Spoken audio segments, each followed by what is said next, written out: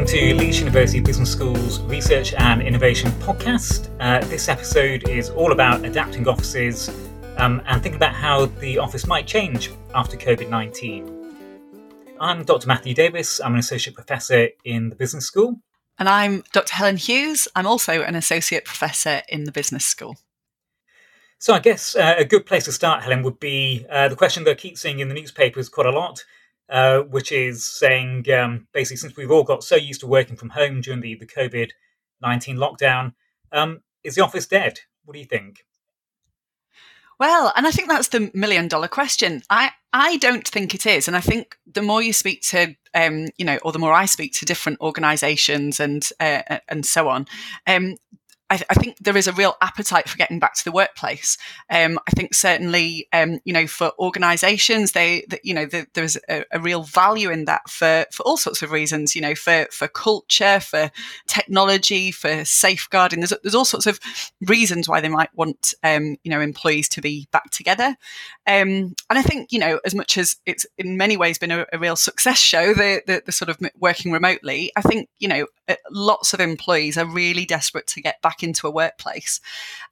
So no, in a nutshell, I don't think the office is dead. But on the other hand, I think we've started to see such an appetite for working from home amongst people that have perhaps never in the past had the opportunity to do that, or who have sort of recognised that things that they thought they couldn't possibly do at home are actually a bit more possible than they realised.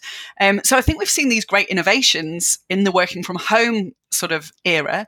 And so I think the question is not so much, is the office dead, but, what do we use an office for? I think the COVID situation has really thrown up all sorts of questions about actually why we use an office and what that space might be used for. That's interesting. So I think I'd agree. I think the more industry data I see, surveys, whether it's individual companies or cross-industry surveys that have been done over the last 6 months in particular, and I think the majority of people are saying, I really enjoyed working from home. For a lot of people, they want to keep that, but they want to be back in the office 2 to 3 days a week. But what will that office look like after COVID-19 then? And I guess in my mind, it raises a question of what is better in an office than at home? And what does that mean then for companies, for designers, in terms of how they design these spaces? Yeah. Because it's difficult to see people going to the effort of commuting in to sit at a desk and not interact with others. So I guess what does that mean then for the spaces we're putting in and how people might use that? And I know when we were speaking in the past about this, Helen, you had ideas around what that might look like.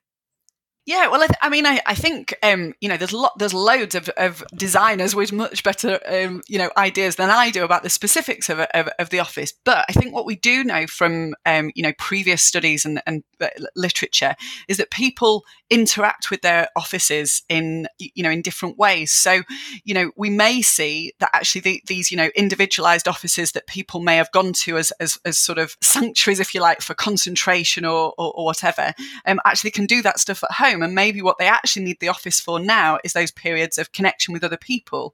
So maybe there needs to be more thought around what those look like. I don't think it's going to be good enough to say, right, we've got a coffee area that you can meet with people.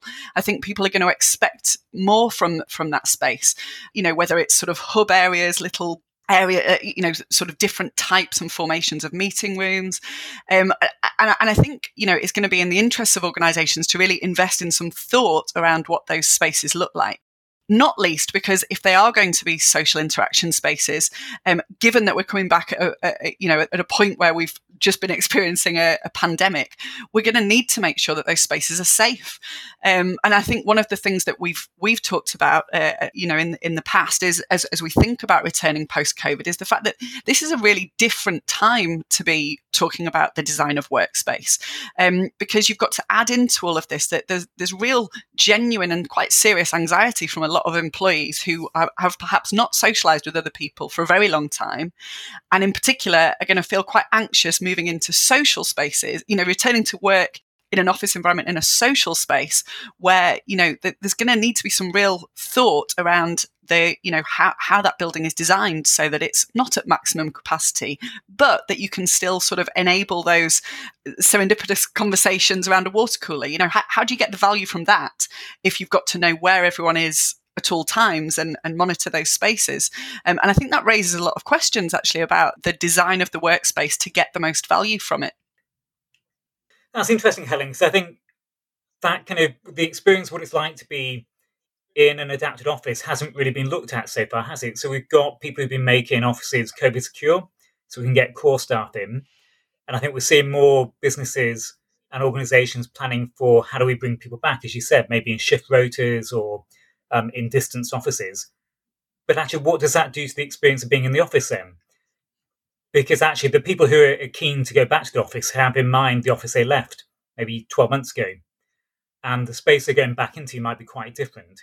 And what we don't know is, how does that support them? Do you lose actually the benefits people think they're going to get from being in the office, of this camaraderie, of this opportunity to interact easily and freely? And the other, in my mind, the other big unknown as well is, what does that do for how you are able to interact with your colleagues who are maybe not in the office? So particularly if we're having to have lower occupancy, so less people in the office at the same time, well, how does that all work then when some people are on Teams or Zoom, others are in the building, some in the room, some not? And also people are working much more flexible hours now, maybe as well. And we're seeing more kind of divergence in working patterns. And I think there's a big unknown for us in terms of what that does, not only for the experience for employees and what they need from the office to cater for this, but also what does that do for businesses in terms of really important things like knowledge sharing, performance, retention of staff as well, and culture. And I know we looked at this in past projects, Helen. We've got some insights, and the literature tells us some things as well. But that was all pre-COVID and pre-new way of working in new offices. Yeah, absolutely. And I think that this is really where the value of a project like the one we're going to be doing is going to really, I think we're really going to see that, because I think what we haven't seen so far, and which hopefully we're going to be doing with our new research project, is being able to look at a sort of more socio-technical, a more holistic view of that problem.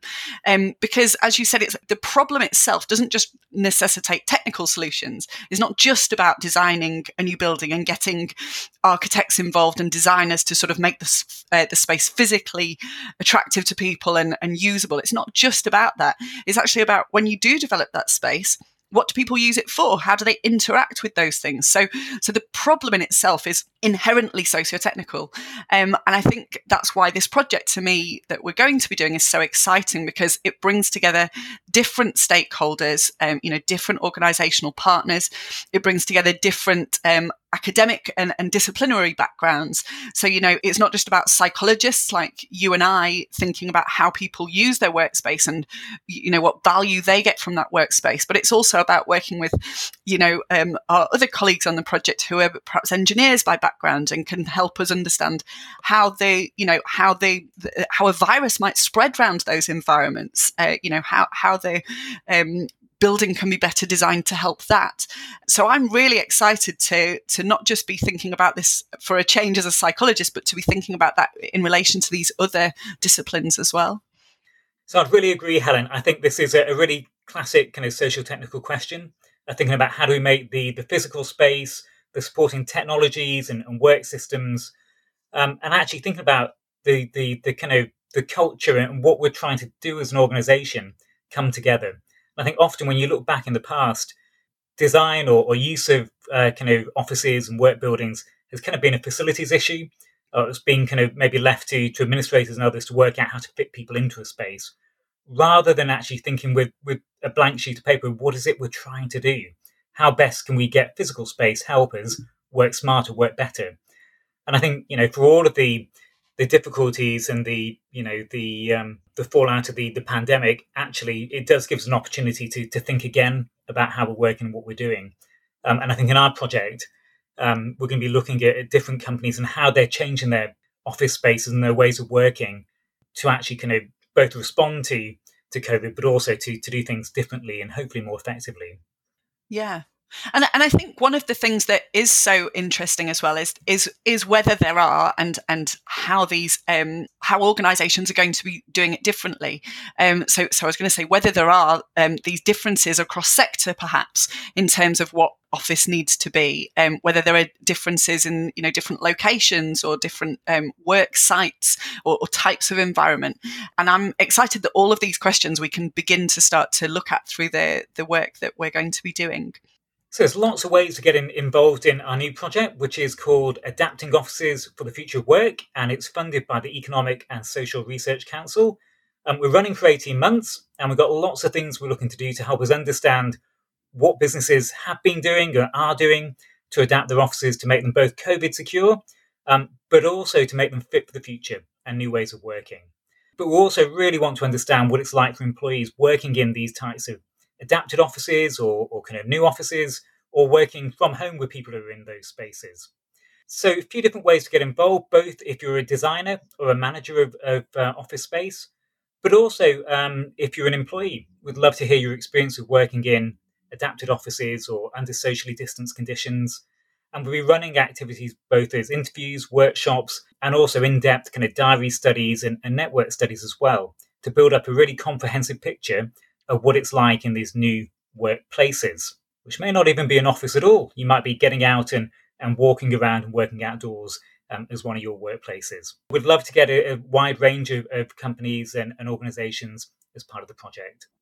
So as the project develops, we'll be producing various reports and blogs and infographics and more podcasts.